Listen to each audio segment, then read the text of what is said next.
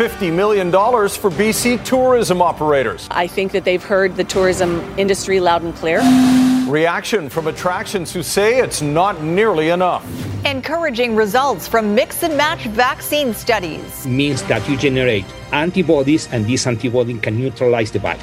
The benefits of following AstraZeneca with a shot of Pfizer instead. And the unsolved murder of two boys in Stanley Park in the 1950s. It's a case that's really puzzled investigators for over 70 years. How new technology could help identify the babes in the woods. You're watching Global BC. This is Global News Hour at 6. Good evening and thanks for joining us. The BC government is rolling out another multi-million-dollar piece of its COVID recovery plan, a one-time grant for the province's major tourist attractions. But as Richard Zussman reports, some operators are warning it won't provide nearly enough of the financial support they desperately need.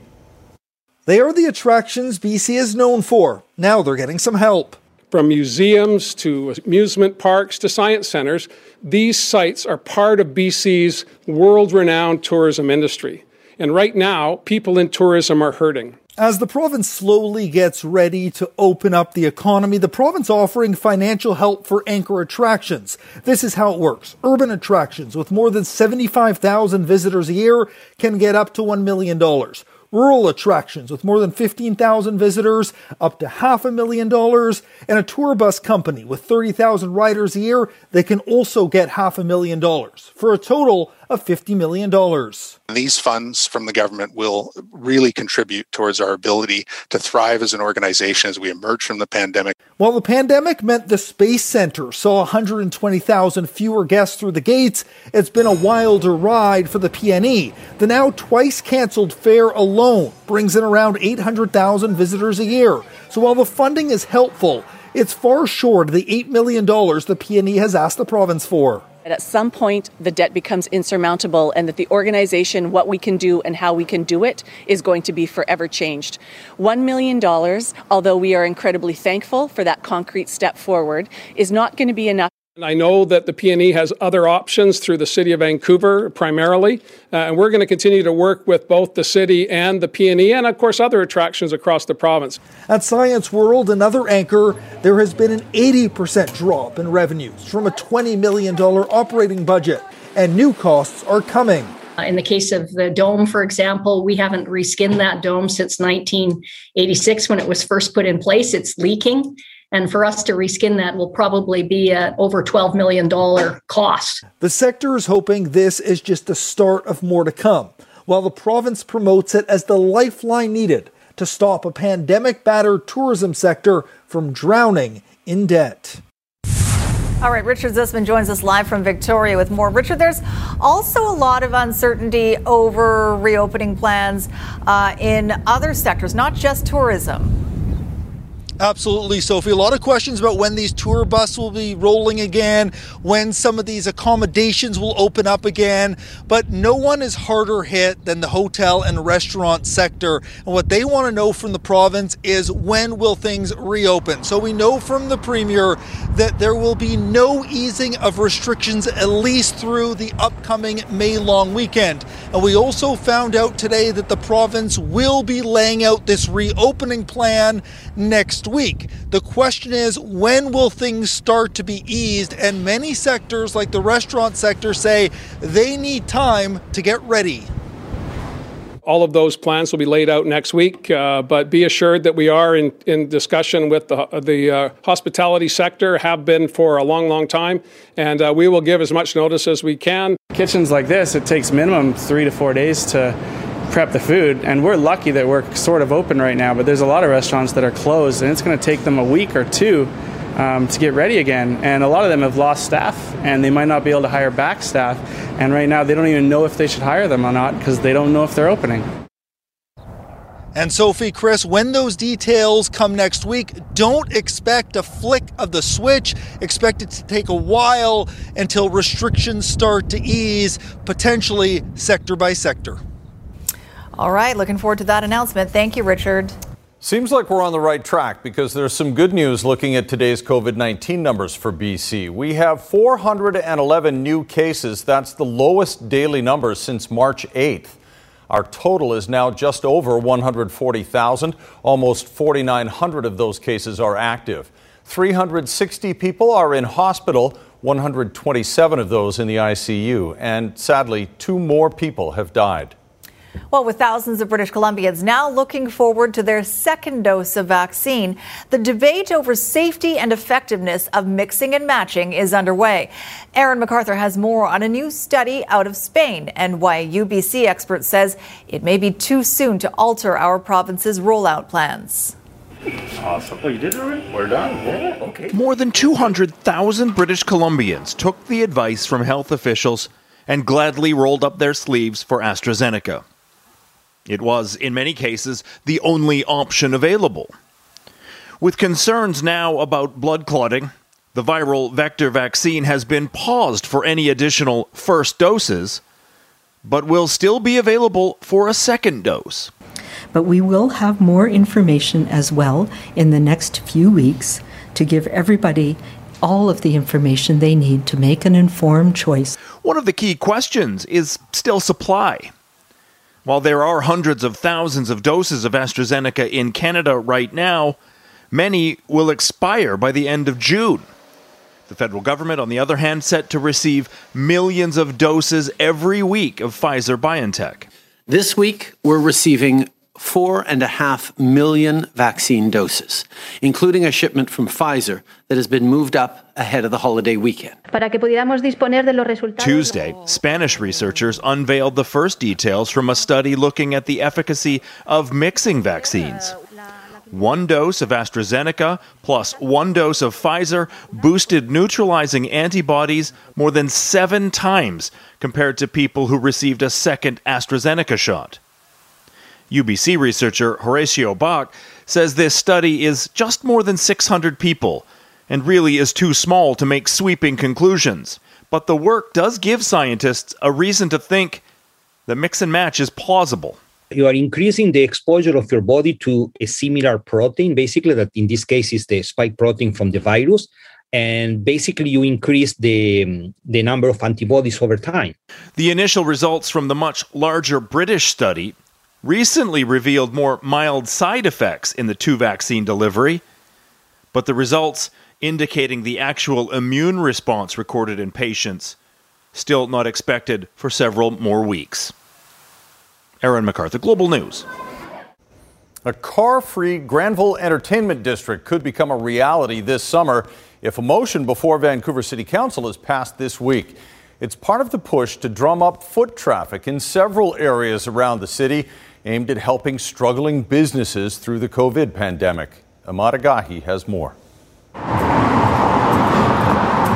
Out of business, abandoned, and many times avoided. Now it's just kind of sad. It's like all the life has kind of been sucked out of it. There is little denial Granville Street in downtown Vancouver may need a makeover. Just ask the person paying nearly $25,000 a month in rent to have only 1 table occupied on a sunny afternoon. I think there's a lot to be done. What we're really hearing from businesses is please get people back in so that they don't forget about Granville Street. Meet the city councillor offering to throw the Granville Strip a lifeline. The goal is to be both car and bus free. That's really what we'd like to see for a true people-friendly, pedestrian-friendly space. Her pitch is to eliminate car traffic on Granville Street between Smythe and Helmkin Fridays, Saturdays, and Sundays this summer. It could be an opportune time. After all, Tuesday, the city also moved to scrap temporary patio permit fees and opened 3 outdoor plazas to public drinking. On Granville, the biggest hurdle appears to be convincing TransLink to reroute its buses. We're not out of this yet in terms of the pandemic. And the downtown BIA is hoping they can come to an agreement. Passengers don't like to be on a street that's deserted and has a lot of street-level vacancies. They may not feel safe being there as a result of that. Back at Chit Chat Burger Bar, the owner would be happy with an even simpler approach. I think to completely close the street can be definitely done in the future, not right now. Right now, an easy solution for the city and for the businesses would be to close one lane. It's easy to implement.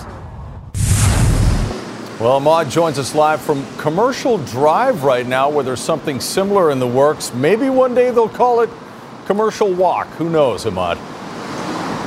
Yeah, Chris, I'm not sure if you're familiar with the concept of a high street, but that's certainly what is being proposed for Commercial Drive. I spent some time on the phone with the city councillor behind this idea, Councillor Pete Fry, and he's describing that European-style high street that is more focused on pedestrians, shopping, and restaurants, and less focused on being a commuter route for cars. Here's what that might look like. We're going to show you First Avenue and Commercial. That's where their idea of perhaps reducing it to one lane of traffic in each direction, maybe slowing down the speed limit to 30 kilometers an hour, more public art, more places for people to sit, some fancy landscaping perhaps. This, of course, all moving towards the same trend of what Vancouver could look like post-pandemic and how it could offer people more activities outside. Here's what people here on the drive thought about this today. I can see the other point too, but right now I'd probably rather keep it the way it is. It's a major thoroughfare too. It evacuates traffic from downtown, or it brings it all in. I think that'd be fine. I'm sure that a lot of drivers wouldn't like it, but personally I'm okay with it. People speed through here a lot, and there's a lot of foot traffic out here, so yeah, I do think it's a good idea. Now, opinions like that will be heard by City Council this week. And if this motion passes, it will be sent to city planners to look at it more closely. And of course, there's no timeline on when this could become a reality just yet. Chris. All right. Thanks very much, Ahmad. A Surrey mechanic killed in a random act of gruesome violence. And today, a conviction for the two teenage killers who did it. Reaction from the victim's family next on the NewsHour.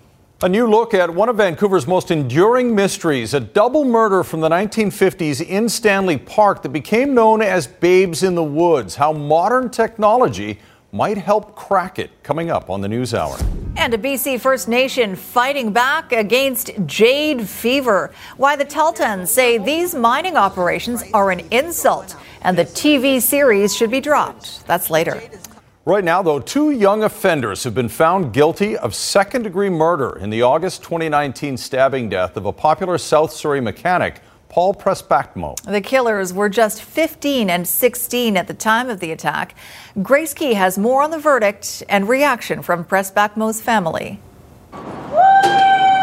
Justice for the family of Paul Prespacmo after two teens are found guilty of second-degree murder for a stabbing near Semiahmoo Centre on August 16, 2019. These kids are pathetic. They're a joke to society. And forever, I'll just look at them as just scum. Nothing will become of these kids' lives. And we're glad. We're glad. The 45-year-old mechanic stepped out to have a cigarette at about 3:30 in the morning. Prespacmo was stabbed 42 times in just 26 seconds. Surveillance video showed the incident. Blood was found on the suspects, and they admitted to friends about the stabbing. As for a motive, friends say the two were in an angry, foul mood. Because they were fighting with their girlfriends. Because they were having a bad night. It was gruesome, it was disgusting, and it was without reason. The teens were found not guilty of aggravated assault against an elderly man who suffers from dementia. The judge said there was insufficient evidence that both teens participated in the assault earlier that morning. The teens were 15 and 16 at the time of the stabbing and cannot be identified because of their use. But the family wants them sentenced as adults. They're not going to walk from this. If they get raised to adult, this will be the rest of their life. They'll be in and out of jail, and that's probably where they should be. He was probably the best brother I could have asked for. I mean, he taught me a lot. He always took care of me. I mean, I remember nights when he used to ride home with me on his bike, sitting across his arms because I didn't want to walk all the way home. I mean, he's a good person. He always was. And, we'll always hold him in our heart dear. A psychiatric assessment has been ordered for the teens. A sentencing date has not been set yet. Grace Key, Global News. As BC's ongoing gang conflict continues, there's a new public warning to anyone who associates with these gangsters. The Combined Forces Special Enforcement Unit of BC released 11 names and photos saying they're involved in the ongoing gang conflict. CFSEU says anyone near them are putting themselves at risk, as these men are believed to be targets for violence. Barinder Dhaliwal, Maninder Dhaliwal, and Damian Ryan were also on a list released yesterday by Vancouver Police. I can say with certainty that all agencies within the Lower Mainland are working collaboratively. They meet on a regular basis. They share intelligence and are led by evidence-based intelligence to ensure that they're all working together. And we've worked in numerous joint force projects in the past with VPD and other agencies, including the RCMP, all within the same purpose of ensuring that we're targeting these individuals that pose the highest risk to public safety. Sergeant Winpenny adds that the public will likely see further warnings of dangerous individuals as police try to keep people safe during the gang conflict. Up next, BC's COVID Mythbuster. I have over 200,000 followers now, which is pretty mind-blowing. The biomedical engineer and rising TikTok star debunking COVID misinformation.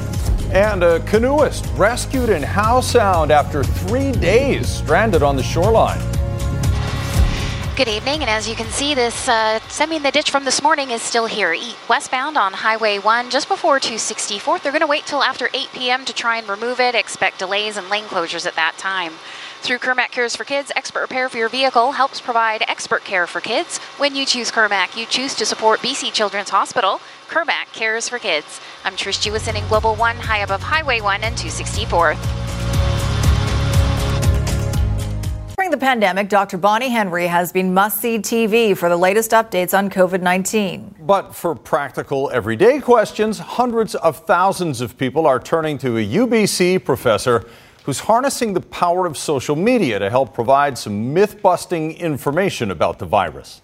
I like big boys, itty-bitty boys, Mississippi boys, and the city boys. When you love science as much as Dr. Anna Blakeney does, you want to share it. It's something she does frequently on TikTok. I think it's actually a really great platform to be able to, show people what we do in the lab. What she does in her UBC lab is research COVID-19 vaccines, a topic a lot of people want to better understand. I have over 200,000 followers now, which is pretty mind-blowing. The kinds of questions she gets change with the seasons, like do warmer temperatures slow down COVID-19? There's actually nothing that's been shown for COVID specifically that shows that the transmission has anything to do with the temperature outside. And can you catch COVID-19 from water in swimming pools? The answer is no on 2 counts. Chlorine kills the virus, and it's an upper respiratory virus, so that water is going to have to be getting into your lungs. If you have pool water in your lungs, I think you have bigger issues. How about, do mosquitoes, ticks, and fleas transmit COVID-19? From what I have seen, there has been no data showing that you can contract COVID-19 from any of those. Probably because COVID is not a blood-borne illness. But what if you already had COVID-19 and some level of immunity as a result? Do you still need to get vaccinated? It's been shown that it boosts your immunity specifically to COVID a lot more. And so it's recommended now that even if you've had it, you continue to boost it. Even though Dr. Blakeney's TikTok science crusade was inspired by COVID-19, it will not disappear with the virus in the months to come. I want my TikTok to be a really open place for anybody that has even what they might think is the stupidest question about science. I think all the questions are good and they're all welcome. I'll give you all the data. Ask questions in the comments. Linda Aylesworth, Global News. Well, the 2021 census is the first to be held during the COVID-19 pandemic. With Canadians filling out the household survey online, there are fears fraudsters might be taking advantage. Our Consumer Matters reporter Ann Drua is here with what you need to know to avoid being duped. Thanks, Sophie. Every 5 years, we are legally required to participate in a stats-based portrait of the country. The official census day has passed, but data collection is continuing until mid-July, which means you need to be be vigilant throughout the online process. Most Canadian households should have already received a letter in the mail reminding them to do their census questionnaire online. If you haven't completed it, you may get a phone call, email, or a home visit. Census staff will not contact you via text message, instant messaging apps like WhatsApp, or direct messages on social media. And the Better Business Bureau says you need to watch out for scammers trying to impersonate Stats Canada online. It opens up a risk where even though it's easy and it's convenient and it's efficient, it could result in a risk of identity theft if you either share the information on the wrong platform or in the wrong form altogether or on the wrong website. And so for that reason, it could turn out to be a really precarious situation if you're not careful.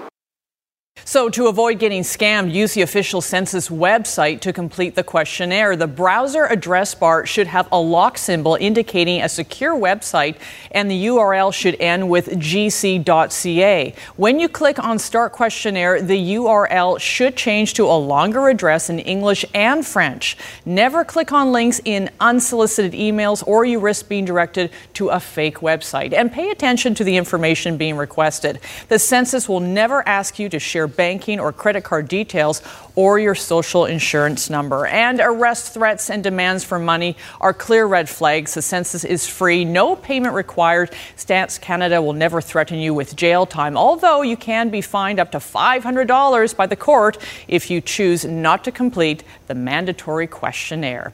And if you have a consumer issue for me, you can reach me at consumermatters@globalnews.ca. All right, thanks, Ann.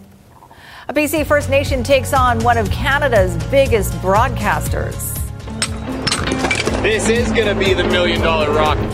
Why it wants jade fever pulled from the airwaves and mining on its land suspended. Also tonight, a double murder in Stanley Park more than 70 years ago still unsolved, and a renewed effort to identify the babes in the woods.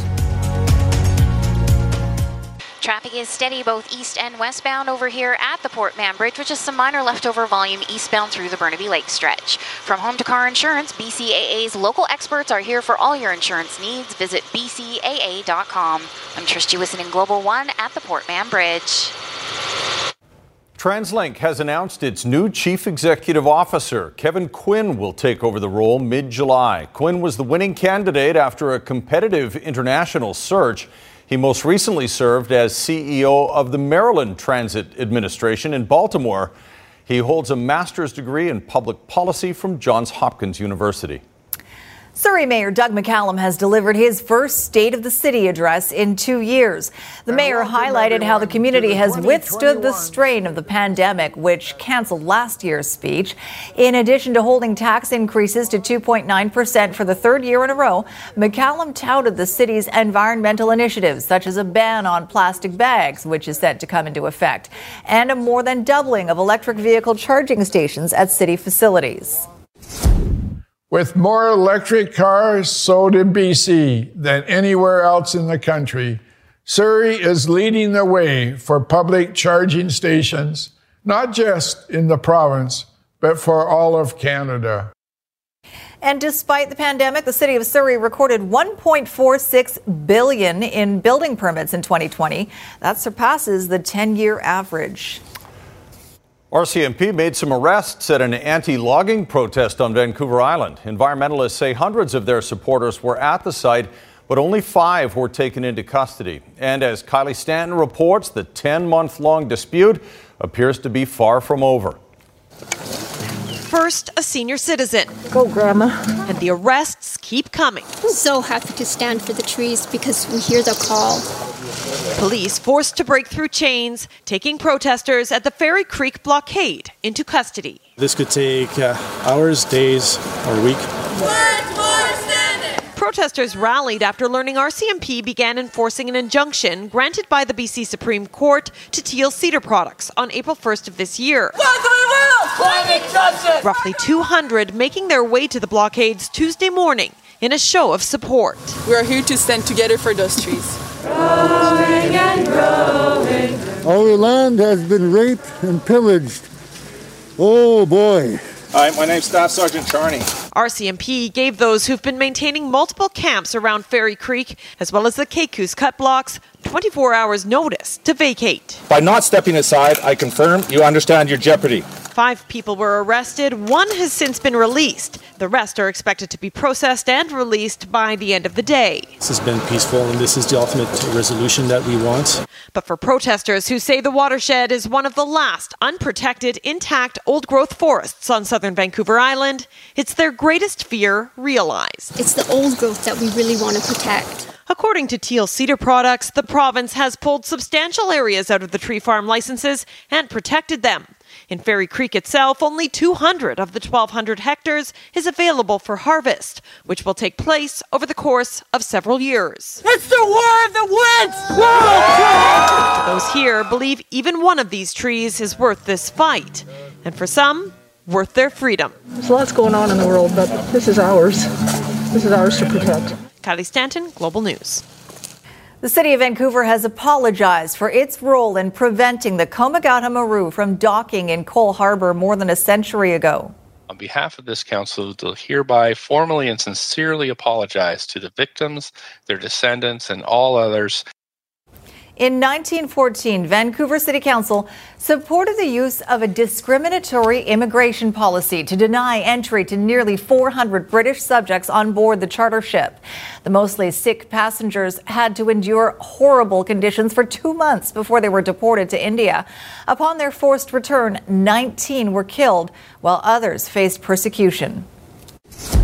In India, Komagata Maru represents the Indian people's struggle for independence from British Empire and was the turning point in India's freedom movement. In Canada, it is a reminder of a policy of racism that the Sikhs and other immigrants from India lasted for half a century. The city's apology follows those already made by the federal and provincial governments. Vancouver will observe Komagata Maru Remembrance Day on Sunday, May 23rd. A BC First Nation is demanding the series Jade Fever be pulled off the air and all jade and gold placer mining operations be suspended in its territory. The Tahltan First Nation says permits were issued without their consultation or consent, and the mining operations glorified in the Discovery Channel series are damaging sensitive environmental areas. Ted Chernecki reports. The Tahltan territory in northwestern BC is huge, covering about 11% of the province, and it's pristine if you don't look too closely. When we start seeing the jade, none of it's going to matter. That's jade. The Tahltan people are demanding Bell Media stop airing a show called Jade Fever. Extremely problematic, and that show needs to be shut down immediately. And the price keeps going up. The Tahltan say the show glamorizes the potential riches of finding jade, and it's making the long-standing problem of environmental damage even worse. We have caught people red-handed, poaching our animals, abandoning equipment, crossing streams that we need to stay healthy. In a statement, the producers of the show said Bell Media was not aware of Tahltan Nation's request for Jade Fever to be taken off air. We take the Tahltan Nation's concerns seriously and are investigating further. Stakeholders have spent a lot of time and money getting heavy equipment up to where the jade is, and they, for the most part, have government-approved permits. The difficulty, if there is one, is in enforcement. These are very, very remote areas where really the only access is by helicopter. Anyone doing anything illegal has a lot of time to hide their deeds if they start hearing a helicopter. Your ongoing activities are extremely disrespectful and illegal. In response to the Tahltan's concerns, BC has stopped issuing some permits and says it is in negotiations with the Tahltan about further mining restrictions. But still, jade mining continues. If you cancel permits that are lawfully issued, you have to compensate. And so we've decided to wait for the expiration of those permits and make a decision about whether to renew them or not. We're not opposed to economic development in Tahltan territory. We just need to make sure that it's done properly. Right now, it's an absolute mess up there. BC currently receives virtually no royalties from jade mining. Ted Chernecki, Global News. Well, You could now be fined for not wearing a mask while working out at gyms and fitness studios in BC. An update to the Emergency Program Act order now aligns with updated guidelines from Dr. Bonnie Henry and will allow police or other officials to enforce the rules with a $230 fine. But some gyms have already taken that step. The firm Athletica in Vancouver, which just opened its doors in April, decided to go all in on masks well before it became a rule. We wanted to make masks a mandatory thing from day one.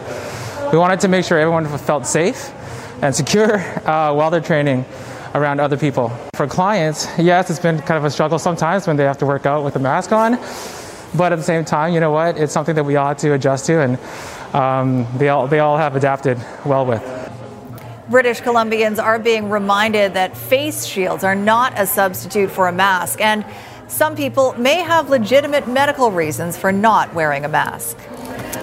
Still to come, a local filmmaker tackling some tough subjects. We want to reveal all the layers. The recognition she's getting for her documentary, The World is Bright, after an unusual start in the film business. But first, 3 days stranded on the rocks. The rescue of a Squamish canoer next. An incredible story of survival tonight after a man became stuck on a rock for days near Squamish. Video of the rescue shows the spot where he spent the last 96 hours after his canoe overturned. He lost his supplies when that happened, but he did manage to hang on to his sleeping bag and some food. He was spotted today, and the Coast Guard brought him back to shore. To everyone's surprise, he was in such good health, he managed to walk home on his own. Hey, good luck. Wow. Tough guy. I wonder if he saw all that lightning and thunder and rain last night. A lot of people did, and Christy's here with a look at that and our forecast as we head through the week.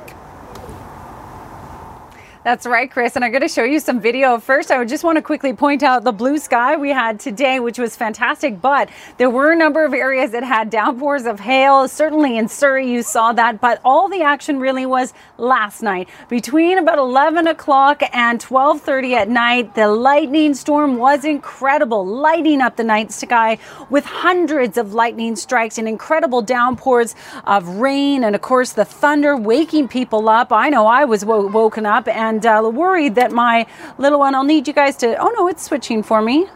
There you go. And the lightning strikes onto the buildings were incredible. This was a nocturnal lightning storm, which is different from a daytime heating lightning storm. So they tend to be higher up, but the lightning can be quite intense, and you can see them pushing into buildings. It moved from Delta, Richmond area right across of Vancouver and then into the North Shore area in about an hour and a half.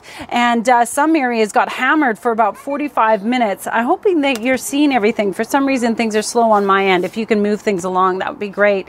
So Tumbler Ridge woke up to snowfall, if you can believe it. And we actually have a snowfall warning in place right now for the Lakes District with 15 centimeters possible this evening. And across the southern regions, we're still expecting the potential for snow on the mountain passes, now including the Kootenay Pass area. And that's the highway show. So the Kootenay Pass, expecting that tomorrow night. Now, when we have a look at the northern regions for tomorrow, we are expecting a mix of sun and cloud. A slight chance of some snow in the morning for the Cariboo region, but transitioning to rain. Southern BC, though, a risk of thunderstorms still tonight and tomorrow. So we've still got this instability across the region that extends into Metro Vancouver and the Fraser Valley as well. So keep your eye on the sky, and when thunder roars, head indoors. But overall, we're headed towards sunshine for the next couple of days. Lots to look forward to. And tonight's Central Windows weather window. Not quite the action-packed night we had last night, but today there were a number of intense cells. Dark clouds there with intense precipitation and hail underneath it. So thank you to everyone who shared your photos with us. A little blue sky there, too. Thanks very much, Christy. It's an unsolved double murder that's baffled investigators for nearly 70 years. A sinister crime in Vancouver's crown jewel, Stanley Park. It became known as the Babes in the Woods case, and Vancouver police are hoping new technology can finally answer who the two young boys were, and more importantly, who killed them. Sarah McDonald reports. You wouldn't know it now, but this pristine spot in Stanley Park has a morbid and sinister past, tied to one of the province's most enduring and disturbing cold cases. Honestly, we're not much closer today to solving this case than we were 70 years ago. Which is why Vancouver police are turning to modern-day science to solve a decades-old double homicide. The victims, 2 young boys, just 7 and 8 years old, believed bludgeoned to death with a hatchet in 1948. Their skeletal remains discovered beneath a woman's coat, alongside a belt and a picnic basket by a groundskeeper some 5 years later.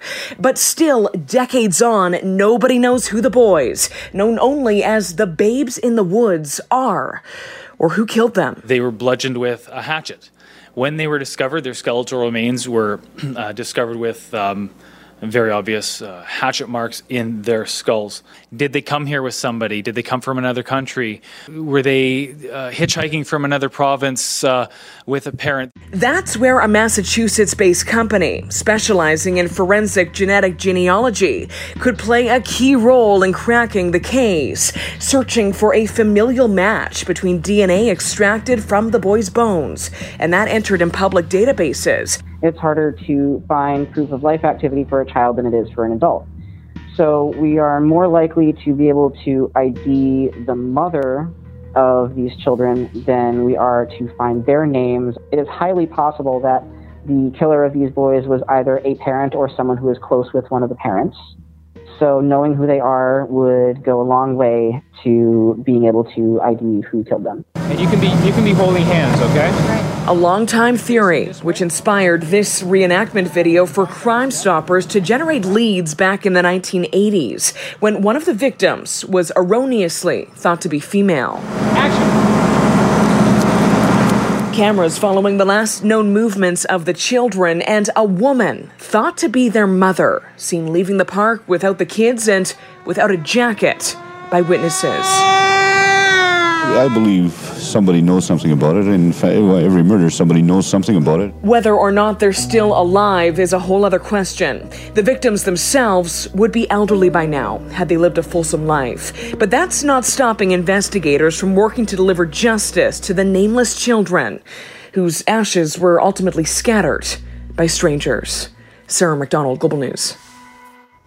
All right, Squires, here now, the final days of the Canucks season. That is true. And Thatcher Demko, who played very well today, made 38 saves in a 4-2 win, wants the Canucks to re-sign goalie coach Ian Clark. I owe probably just about everything to him. Clark will be without a contract after tomorrow's final game, but obviously Demko wants him back. Also tonight, a Richmond filmmaker gets noticed for her new documentary on the immigrant experience, how she handles the stress. Later.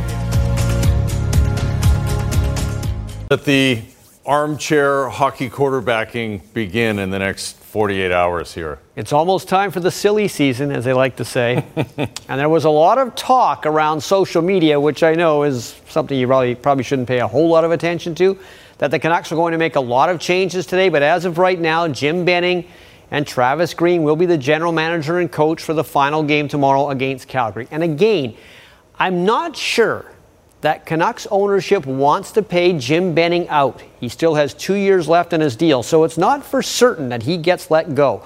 The Canuck owners, though, have talked to Henrik and Daniel Sedin about a role in the front office going forward, but not likely more than an advisor role at this stage, because if you did want to put them in charge, who'd be the boss? Would it be Henrik? Would it be Daniel? Or would you just have twin general managers?